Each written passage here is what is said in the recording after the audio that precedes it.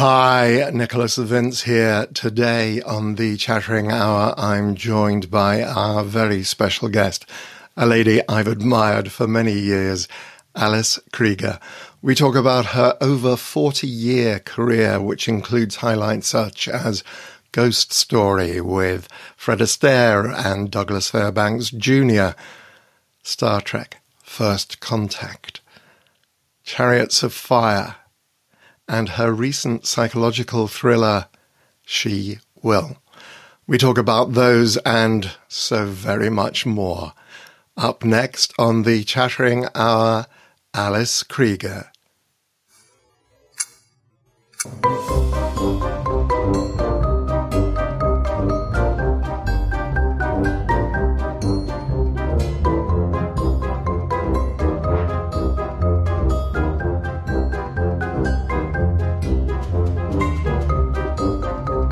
And we're back with Alice Krige. Alice is an award-winning actor and is also a writer and producer of films such as Jail Caesar. She's worked closely with her husband, Paul Schoolman, on stage and film, and she shows no sign of stopping. Let's get to it. Alice, thank you very much indeed for joining me here this evening. A great pleasure. So I wanted to take you right back to the very beginning, if I may, all the way back to South Africa, where you were born and grew up. What was a typical day like for you as a kid? As a child? Yes. Well, I was born in the Kalahari Desert, which was is a magical place. We lived in my father was the doctor, or one of them, who effectively was the flying doctor who flew to patients, far-flung farmers in the desert, and as well as treating patients or people who lived in the town. And rather like the Nile runs through the Sahara, the Orange River runs through this part of the Kalahari. Right. It's a very wide, muddy river. It was a source of endless joy to us because many of the houses had irrigation furrows that came off the river to irrigate the gardens and whatever vegetables and fruit. And the irrigation furrows were an unending joy. One got to swim in them and sail little whatnots in them, and we had a dam that occasionally got fish from the river that came in through the furrow into the dam. And in this dam, my brothers taught me to dive before they could teach me to swim. So I would dive into the middle and they'd have to come and fish me out. Anyway, so we also had a farm in the Kalahari, and we used to go to that at weekends. And it was truly a very magical place. It's a red desert, so the sand is the color of terracotta. Oh, wow. And it doesn't rain very often. But when it does rain, the desert is transformed into whole sections of it, into a carpet of a sort of sulfur yellow.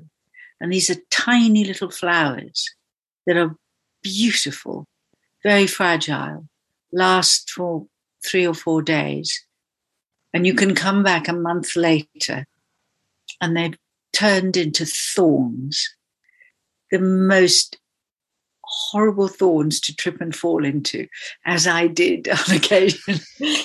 But my day when I was of school age, I suppose, which was because of where my birthday fell, I suppose I went to school when I was about 4.5. I must have gone to kindergarten school, because I know I once got lost and they couldn't find me because I'd given my name as the name of my kindergarten teacher. So I was rather besotted by my kindergarten teacher. Anyway, so I must have gone to kindergarten. But because it was so hot the children went to school. School started at 6:30 in the morning. Right. So that we could be home by noon and who had air conditioning. So we could be out of the heat of the day by noon. And I used to be woken, I suppose, at 5:45 and fed breakfast and have my hair braided, and half asleep I'd be bundled into the car and go to school. But it was a very, very joyful, incredibly privileged child. Right. So were you watching films as a kid? I can remember, don't forget we had no television. Right. Television arrived in South Africa the year after I left. Ah. It was because of the nationalist government, which was in power. Censorship was quite pervasive. I can remember seeing 2 films in my childhood. I must have been taken to see cartoons on a Saturday afternoon. But I went with my brothers and my parents. I don't know what possessed them, but they took us to see the bridge over the River Kwai. I must have been 6 or 7. And when we got to the point where one of the prisoners of war was put in an oven, I don't know if you remember. Yeah. I stood up and said, I think you have to take me home now. So my mother had to leave with me. And the other film I can remember seeing was Davy Crockett. And I also asked to leave Davy Crockett because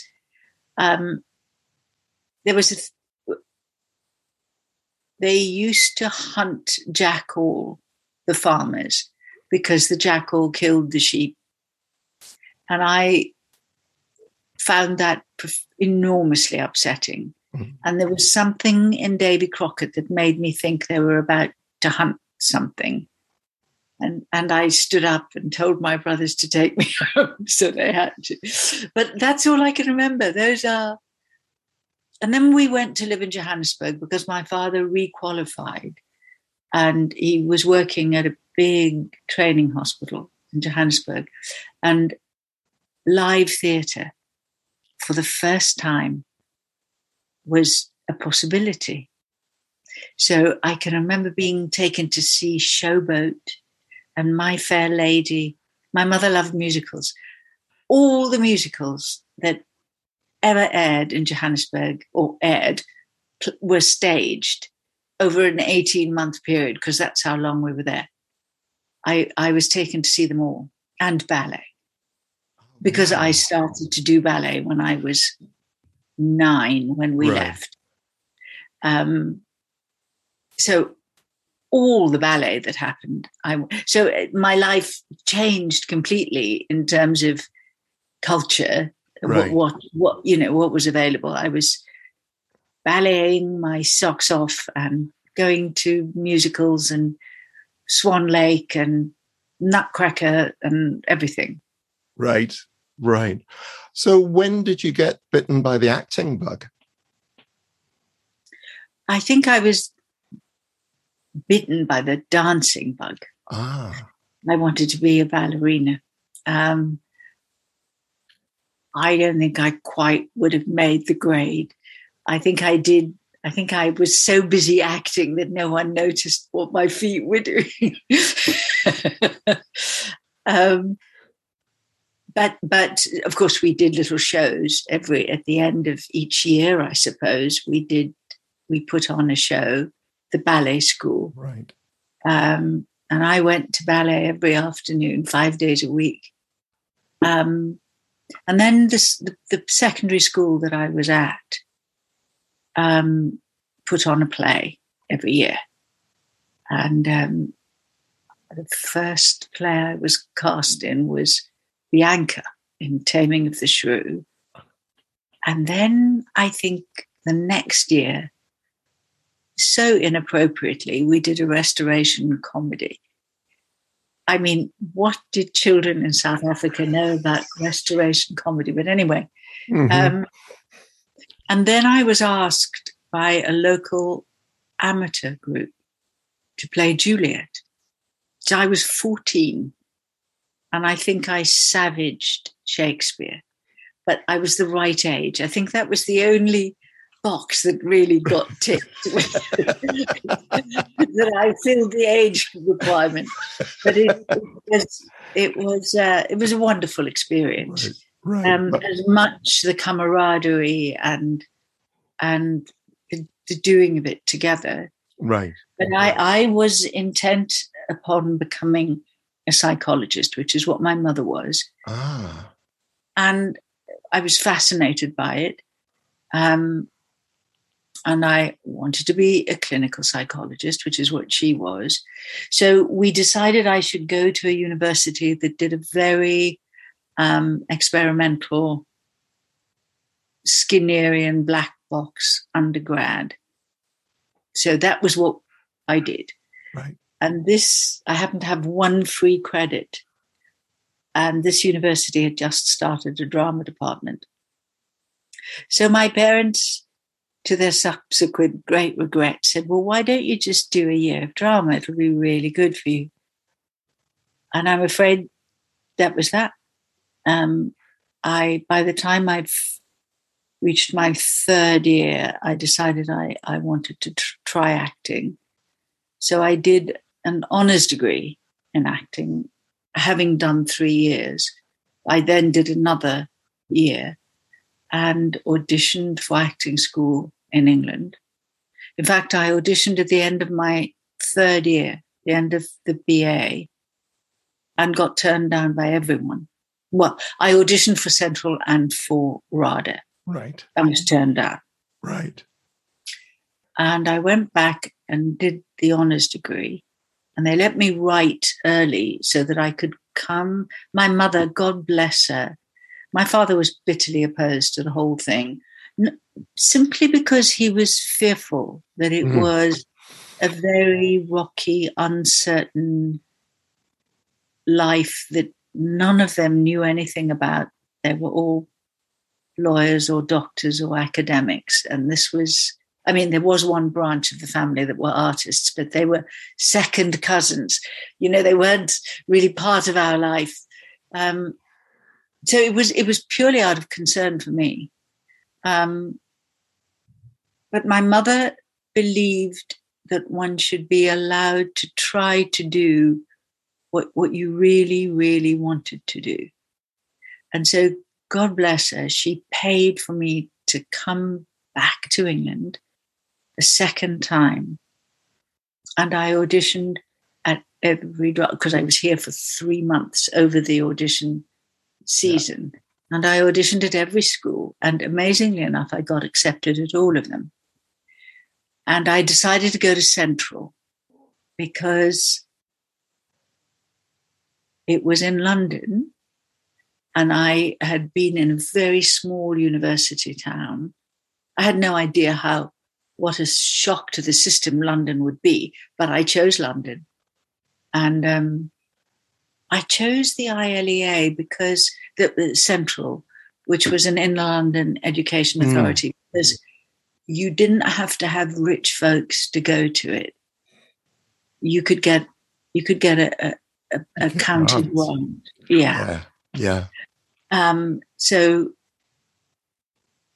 I don't know why, but I just thought this would be a good thing to do. Right. And indeed it was. And it was a wonderful 3 years. Right.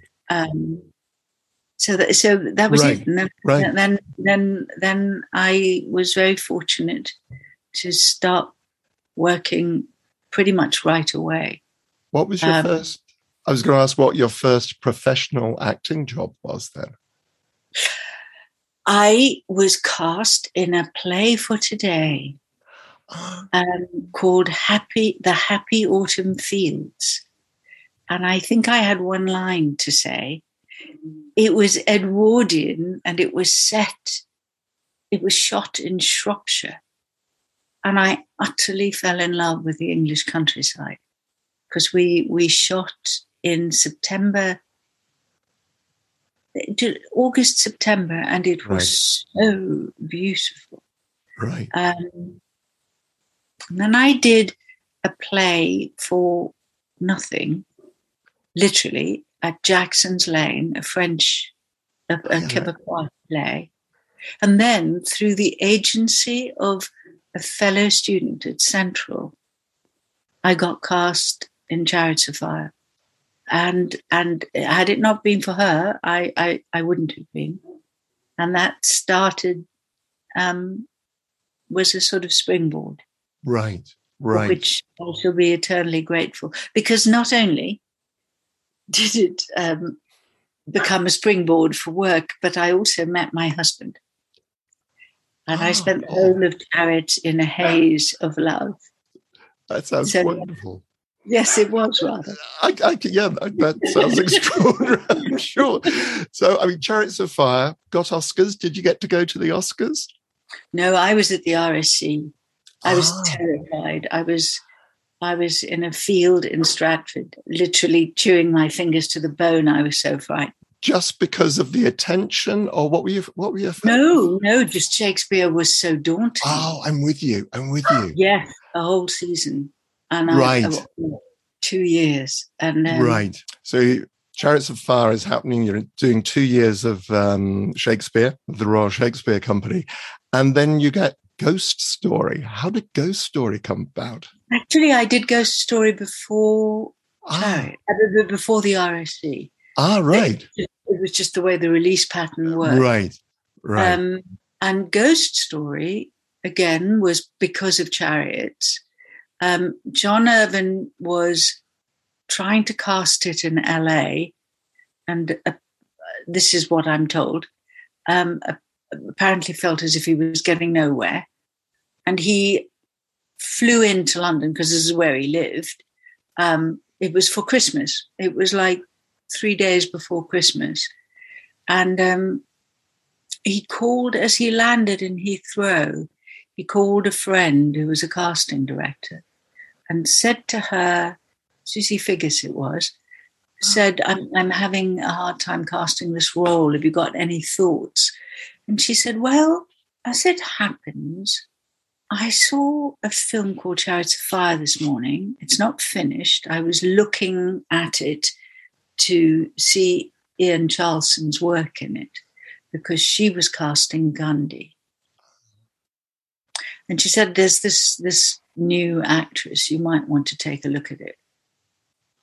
So I don't know if he arranged to see it or if he just called my agent, or if Susie called my agent and said, can Alice meet John tomorrow? Here's the script. And those days, they biked the script over to you. No such thing as email. And I read the script and I met him the next morning. It was one of those astonishing things. And he said, yeah, I'd love you to do this, but you need to meet the producers. So the following morning, they put me on a plane to Los Angeles to be driven from LAX up to Santa Barbara to meet the producer because it was 2 days before Christmas. And they were starting to shoot or to rehearse at the end of the first week of January.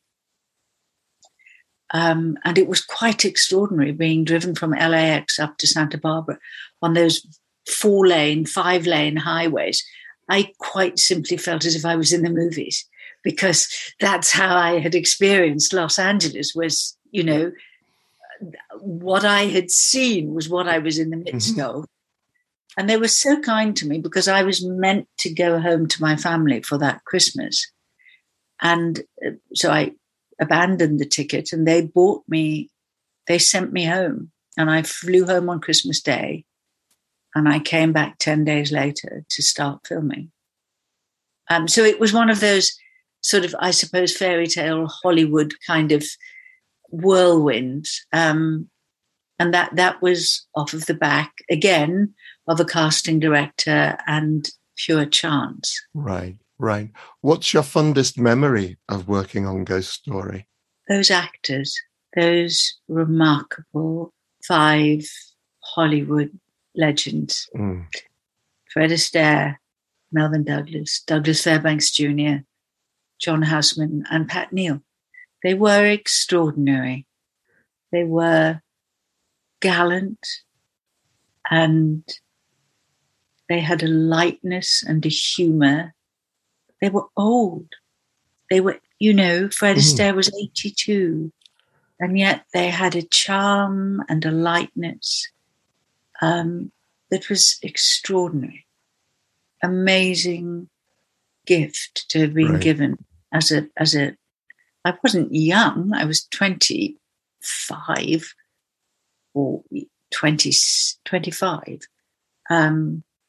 But I was beginning in the profession, and they were an extraordinary example of who one would strive to be. As a performer, quite aside from the work they did, just their graciousness was unforgettable. Right. I wanted to skip 10 years, if I may, and kind of jump forward to another horror film that you did, which was Sleepwalkers. Very different part. And Mick Garris was directing. How did Sleepwalkers come about? I would have been sent a script. And to be absolutely honest, I didn't get the script at all. And I was very uncertain about whether I wanted to do it. And Mick said, shall we meet? And Mick completely sort of transformed my understanding of the script. And I suddenly understood that it was really a satire of the genre, that Stephen King was having a huge amount of fun. And at that point, it all kind of made sense to me, and off we went. Did you get to meet Stephen King? Do you know, I was meant to. I came to set to discuss a scene. It was scheduled that I would come on this particular day because I think it must have been a light day for Mick or whatever, but he thought he would have time. And that was the day that Stephen King was being the guy who looked after the graveyard. Yes. Because that was his, but he was one take Stephen. He was in and out before I even got to the location. So I missed my opportunity of meeting him. Because, you had Clive Barker, Toby Hooper, Mick had got everybody in. Yeah. For that day. Again, okay, so you weren't quite sure of the script. You kind of got a better handle on the script. Apart from missing out on Stephen King, was there any other fond memories of making Sleepwalkers? Just I suppose I decided as I was learning it and getting, obviously the whole team, you always learn. You're always given gifts by everyone you're working with. But a sort of moment of perhaps epiphany or whatever for me as an actor was that as I was learning it, I suddenly decided, I have no idea why, that I would play her as a tragic, heroic figure. As if I were a character in a Shakespeare, as if I were in Coriolanus. So I went and I bought yards and yards of crimson fabric, and I had a small room that I worked in, and I lined the entire room with the crimson fabric. And that was where I learned the role, was sort of in this cocoon of blood red. But it was just, I understood that I could make on film huge gestures if I was completely inside them. And that role helped me discover that. That's extraordinary. I'd not heard of that technique before. Well, it's not a technique. It's just, and I don't have a technique. I work. I hope that each role and script will speak to me and tell me how to proceed. I don't have a technique. Not one that I always follow. Right. Obviously, there are things that I do. I always know it before I know the whole script before I get there. And I've taken the structure apart and put it back together again in terms of the whole and in terms of my character, and done that sort of thing. I do as a matter of course, because it helps me understand. But what happens after that is stepping into the void, and hopefully the character will show me what I need to do. Well, thank you very much indeed for that. I mean, going back to Sleepwalkers, I think that kind of explains to me. I watched it this afternoon. Oh, really? Oh, yeah. my God. I've been since I did the APR. I haven't watched it for whenever. It makes sense now, because she is this incredibly tragic figure. She's a woman who's trapped in her house, it seems. She lives literally through her son. And a great job by Brian Krause, by the way. Absolutely. Yeah. Absolutely entrancing. I'd seen him on TV doing stuff. I'd never seen him in film before. But it absolutely works. That does make a lot of sense now. I understand what you were going for, because she's this tragic figure. She's she's trapped in a world that doesn't understand her at all. Not her own choice. Here she is. And she's imprisoned by misunderstanding and misconception of who and what she is. Yeah. Yeah, and it's that thing about basically, and she talks about the police. I think they talk about the police siren, the sound of police sirens driving them on to the next vision. And I'm mentally thinking pitchforks and flaming torches. Yes. It is beautifully done. Now, you had a little bit of prosthetic makeup in that, but something in which you had a great deal of prosthetic makeup, I think, was playing the Borg Queen in Star Trek First Contact. Was Star Trek First Contact, was that your first real experience with a lot of prosthetic makeup? I had quite a lot glued on, actually, in Sleepwalkers. Right. And I had one terribly difficult experience with prosthetics prior to that. I had worked in a series called Dream West. All right. With Richard Chamberlain.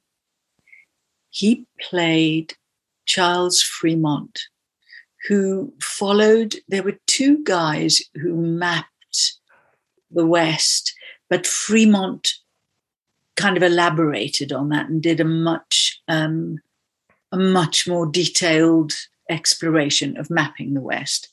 And he was married to a woman called Bess, whose father was a senator, actually, and she was an incredibly bright woman. She was educated by her father in the Library of Congress, actually.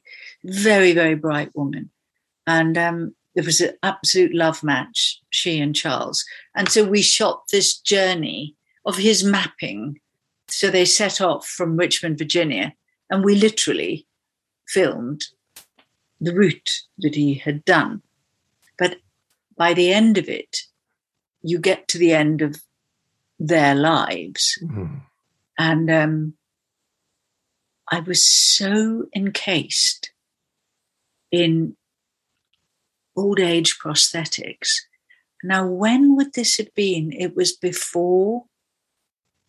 about 1980. 85 or 86. Right. 85 into 86. Right. And they were still using foam, which is kind of solid. It sets, so it's like it's this. It's about yay thick. Yeah. Exactly. Yeah. A mask, solid mask, glued onto your face. And I felt like a lizard. I felt like a reptile. I didn't feel like a human at all. It was like just these eyes were peering out of this mask. It was an incredibly distressing experience because I felt as if there was this, as you say, half an inch of solid, I don't even know what the substance was. It's foam latex. Foam latex. Yeah, it's foam latex. Between you and the character and what the character and the audience, the character and the other it was, and one's face was imprisoned. I was immobilized underneath this layer of foam latex. It was a very shocking experience because I had prosthetics in Ghost Story, and Dick Smith was a master at it, but it was very brief, and it was shot in such, it was with flesh falling off me, and I was a surreal apparition. I wasn't meant to be a real person, whereas in Dream West I was. So when I came to Sleepwalkers, I was not Sleepwalkers, Borg Queen. Yeah. I was immensely grateful to Scott Wheeler, who created it, because he invited me in to look at the maquette, which is a little sculpture they make out of clay. They sculpt the head. And he said, what do you think? I said, what would you like to change? And the only thing I wanted to change was that he had drawn in eyebrows. And I said, you turn me into Cruella de Vil with those eyebrows.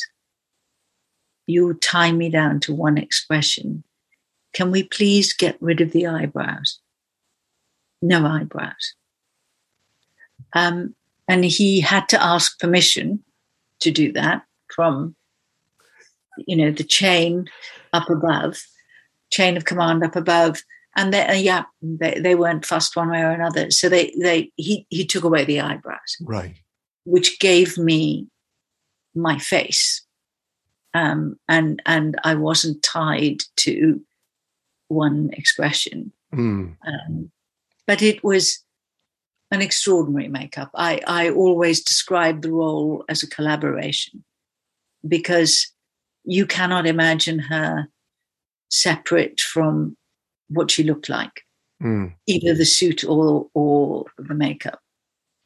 So it was a collaboration, and it was a great gift, because by the time it was all on and they put in the contact lenses, I felt as if I had entered another dimension, as if I basically... I showed up, they put on the makeup, I checked out, and the Borg Queen arrived. It was a bit like that. How long a makeup was it? How long did you have to spend in the chair?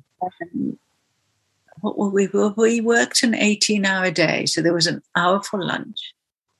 It took an hour to put on the suit. So it must have taken 7 hours to do the makeup to begin with. Yeah. No.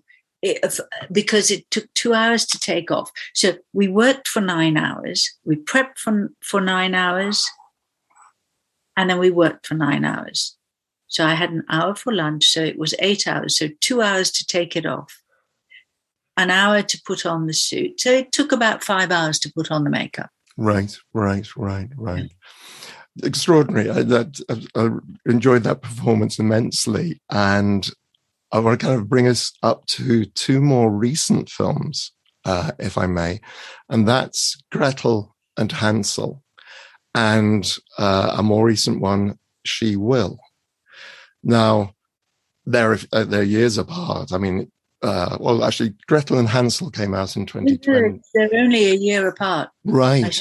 I shot Gretel and Hansel at the end of 2018. Right. And She Will at the end of 2019. Right.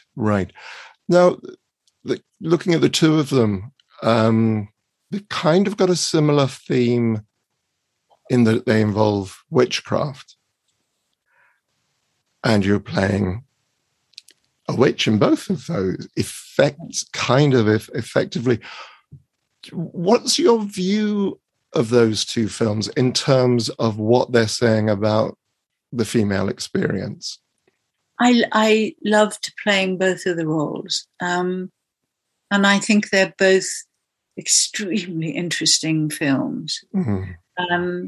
I thought to look at the Hansel and Gretel story from Gretel's point of view was a wonderful stroke of imagination.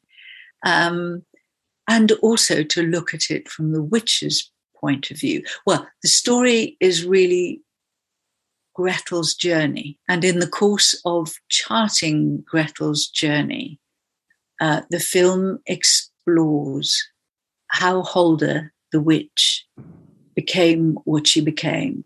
Mm-hmm. And it's about how you choose to use your power as an individual and as a woman. And Hulda's journey, I thought, was heartbreaking and fascinating to play. And I was just incredibly moved by Sophia Lillis's performance as Gretel.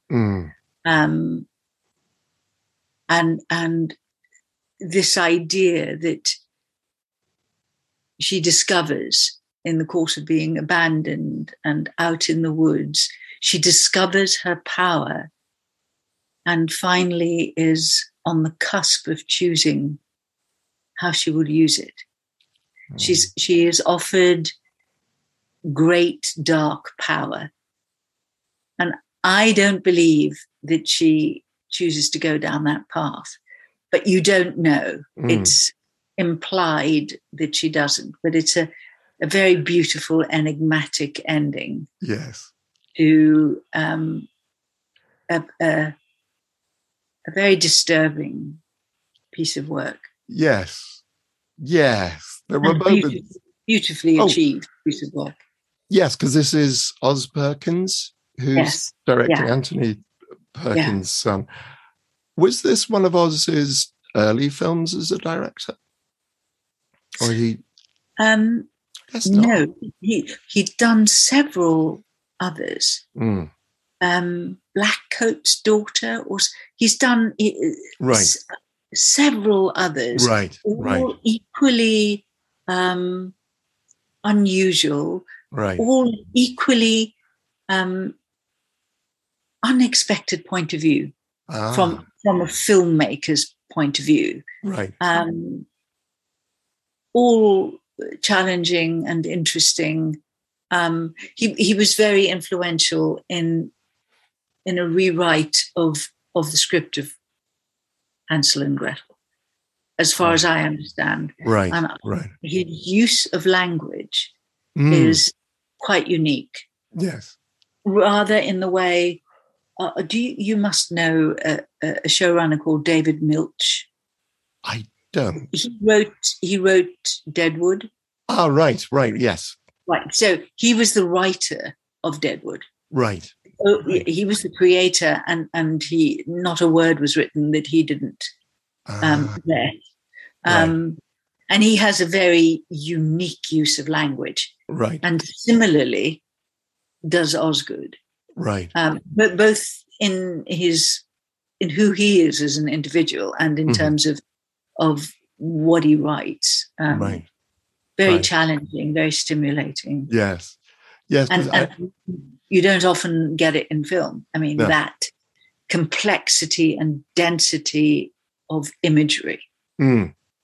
extraordinary, beautiful, beautiful moments. And there's the one where the younger version rises from the pool of, we're not quite sure what it is coming into, but it's just that. It's absolutely stunning. Now, somebody who's definitely, their first film, and that's Charlotte Colbert and She Will, which I had the great joy of seeing just recently. How did that come about? The role? Yes. How did you get involved? I think they couldn't get the person they originally wanted. Because she was otherwise engaged. So I lucked out. Now, I don't know if that's a story that well, all I can tell you is, having attended the premiere and talking to people, the production company, your producer, Sarah, what everyone kept on telling me was how much of a trooper you are. Because you were filming, again, in winter, not wearing a great deal. And how much everybody loved you and so I was, however you got the part, really fascinating film. Did you just get a script? Yes. Yeah. No, bless her. Nowadays, mostly producers, studios, networks, directors, they want to see the performance. Boom. So you put yourself on tape. You do your best in the most wrong of circumstances, in front of a white wall. You try to deliver as close as you can get to what it conceivably could be. But Charlotte just wanted to meet me. God bless her. And I was enchanted by her from the moment I laid eyes on her. She is, I don't know if you met her. Yes, briefly, yes.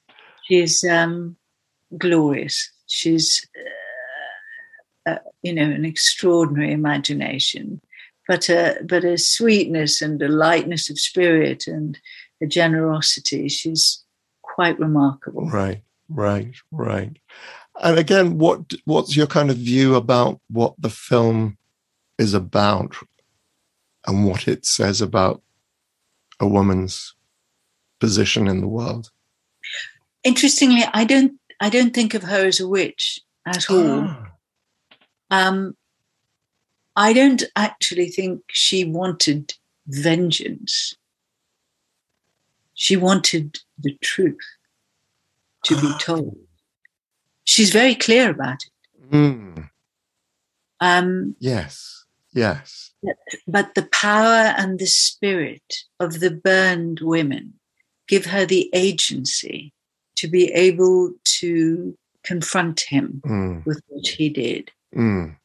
I spoke to a very dear friend who had breast cancer and had actually had a lumpectomy, not a mastectomy. Right. And she didn't know the story, but she gave me an image that became kind of central, which was, she said, "You got to rise like a phoenix from the ashes."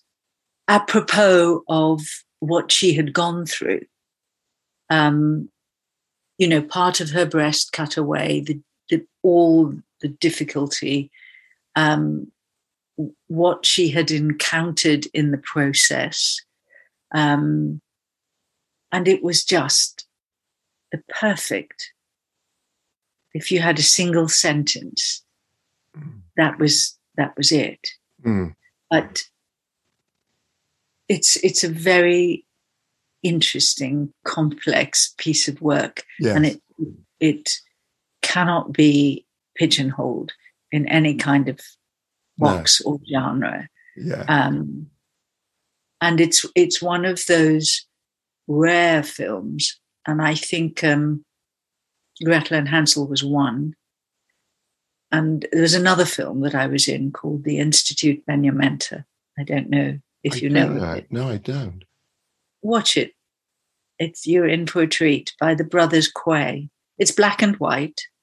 film as in poetry, as opposed to film as in prose. That's how I think of that piece. But all of these films, somehow they are the content and the way in which they're accomplished visually and just the way the story is told are a perfect fusion of meaning and form. And it's incredibly exhilarating to be part of something that is so complete, in terms that every physical thing is part of telling the story, not just accidental, not there by hap and chance, but everything is contributing, every element of design.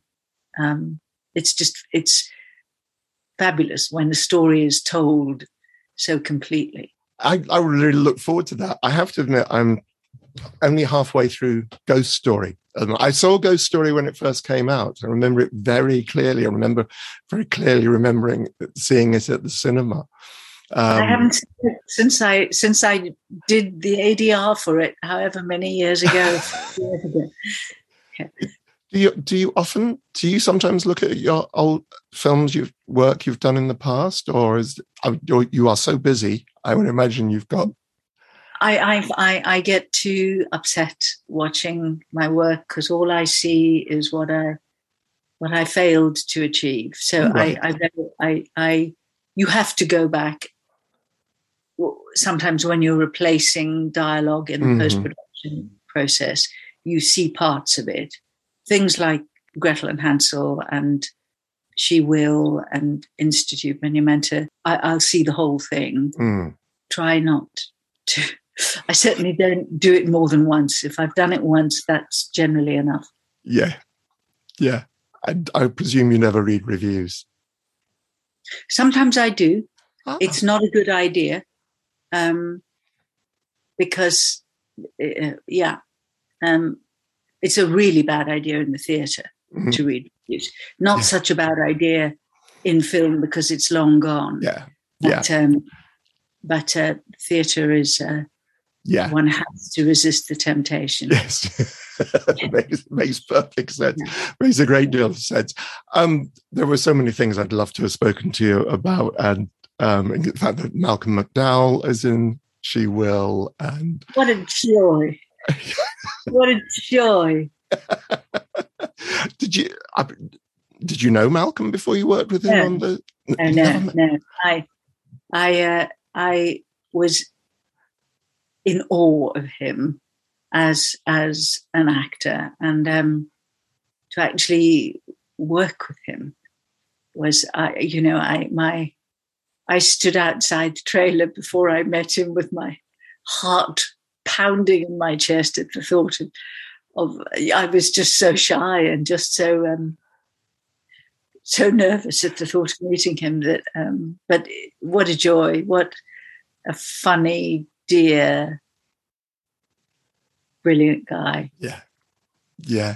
I've known him for a few years now. He's a great friend. Yes, I'm lucky enough through Chris Rowe. I've met him a few times. We've become friends. He really is. He's just absolutely fascinating to listen to. I've not had the joy of working with him, but I would love to one day.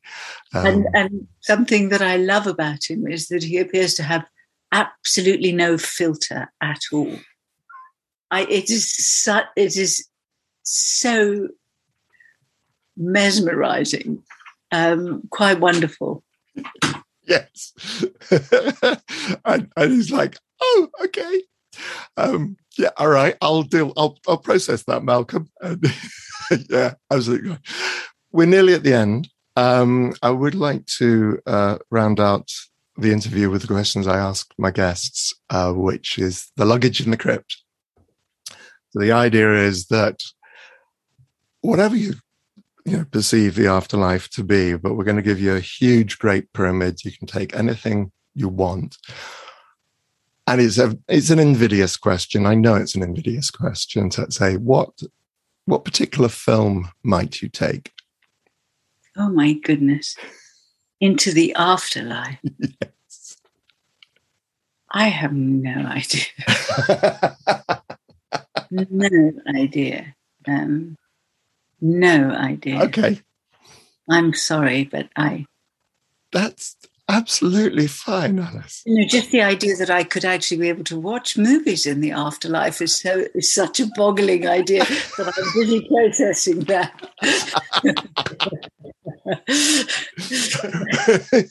That's absolutely fine. I won't worry about asking you about a book or but I don't know, piece of music. Is there any music, any music you might like to listen to? There's a great deal. Am I allowed to take? Well, yeah. I would take everything that Beethoven had ever written, Mozart as well, some Bach, the Hallelujah chorus, probably a lot of Bob Dylan, Leonard Cohen, the Beatles. That kind of firmly puts me in a particular place, doesn't it? That's a wonderfully wide-ranging choice. It does. I must tell you that I owe that to having been educated in music by my husband. Because I grew up largely without. My mother listened to musicals, but that was about the music we had. We didn't listen to music, but my husband has opened this wonderful world of every kind of music for me. Right. So, yeah. Wow. Well, as I say, I mean, those are wonderful choices. And I can, as I say, invidious question about films or books or anything. Do you, we mentioned that She Will was released, well, it was at the the London Film Festival when I saw it. Have you anything else that's coming out soon or recent projects? My character, I don't know if I'm allowed to talk about this, so maybe I shouldn't. Okay. I don't know. There are all these rules now about what you can and can't mention, yes. And I don't want to infringe any of them. Right. Okay. To answer your question about a book, there's some very extraordinary Taoist writing translated by a man called Cleary. I would probably take that. Okay. A whole bunch of the Taoist texts, and I would probably take 2 volumes by Paramahamsa Yogananda about. It's an interpretation of the Gospels, which is a very, very, but within the tradition of a yogi and his disciples. It's not a Christian text. It's a philosophical. It's an extraordinary 2 volumes. That I think the Taoists and this treatise by this Indian yogi in relation to the Christian Gospels is very, very interesting thing to take with me on that particular journey. Well, actually, there is one question very briefly before we tie up that suddenly struck me. Is there a part that you would particularly like to play? Or is there a project you'd particularly like to see to come to fruition that you're perhaps working on? Or is there anything like, you know what, there's just that. I'd like to have a crack at that. I think I'm too old for most of the Shakespearean roles I would have liked to have played. But I would have been very, very frightened if I had taken them on. So maybe it's for the best. And I work with my husband on the work that he develops and will direct. And so there are two projects that are, one is ready to roll, and the other one is very close. Right. And so we'll be embarking on taking those into the world very soon. And I dearly hope they come to fruition. Right. Okay.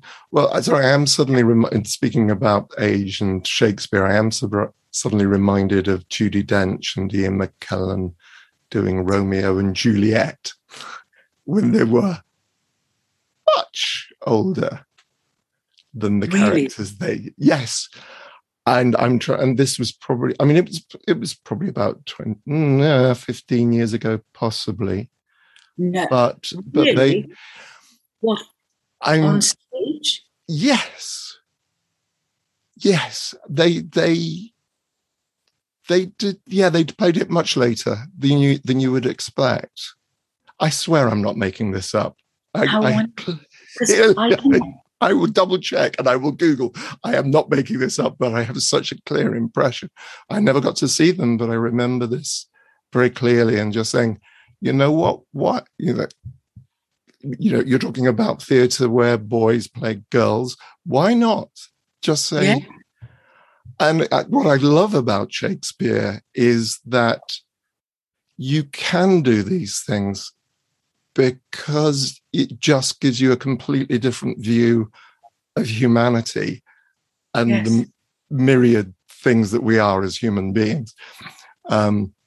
I swear I haven't made this up. Sometimes I do dream these things, but I'm pretty certain. Because I remember vividly, I didn't see it at the other place, but they filmed it. McKellen and Dench doing the Scottish play. Right. Perhaps that's what that was extraordinary. Right. I'm very, very interested to see Frances McDormand doing the Scottish play, which is about it's yes. This year, I believe she will probably figure prominently in the Oscar race. Yes. But it will be just very interesting to see as well. Yes, absolutely. You're right. I mean, that play takes on its scope is such that depending on the age you play it, it takes on whole different layers of resonance, because it could be played very young, or it could be played, someone in their late 40s, early 50s. It's got that much. I mean, as you say, that is the wonder of Shakespeare, that he's written in such sort of timeless way and such iconic characters that there's enormous latitude in how you interpret them, how you inhabit them. Yes. That is a wonderful note to finish on, I think. This has been lovely. Thank you. Thank you very much, Alice, and good luck with everything else. And I look forward to seeing some of those come to fruition. Thank you. Thank you. Take care. My thanks again to Alice Krige. What a fascinating woman she is, and I really enjoyed talking to her. Join me again in 2 weeks for some more chattering, and in the meantime, stay safe and well. The Chattering Hour, hosted by Nicholas Vince, is produced by Chris Rowe Management and Tea Time Productions. Producer Chris Rowe, with production support from Amanda Rome West. Composer Kevin MacLeod. Copyright Tea Time Productions.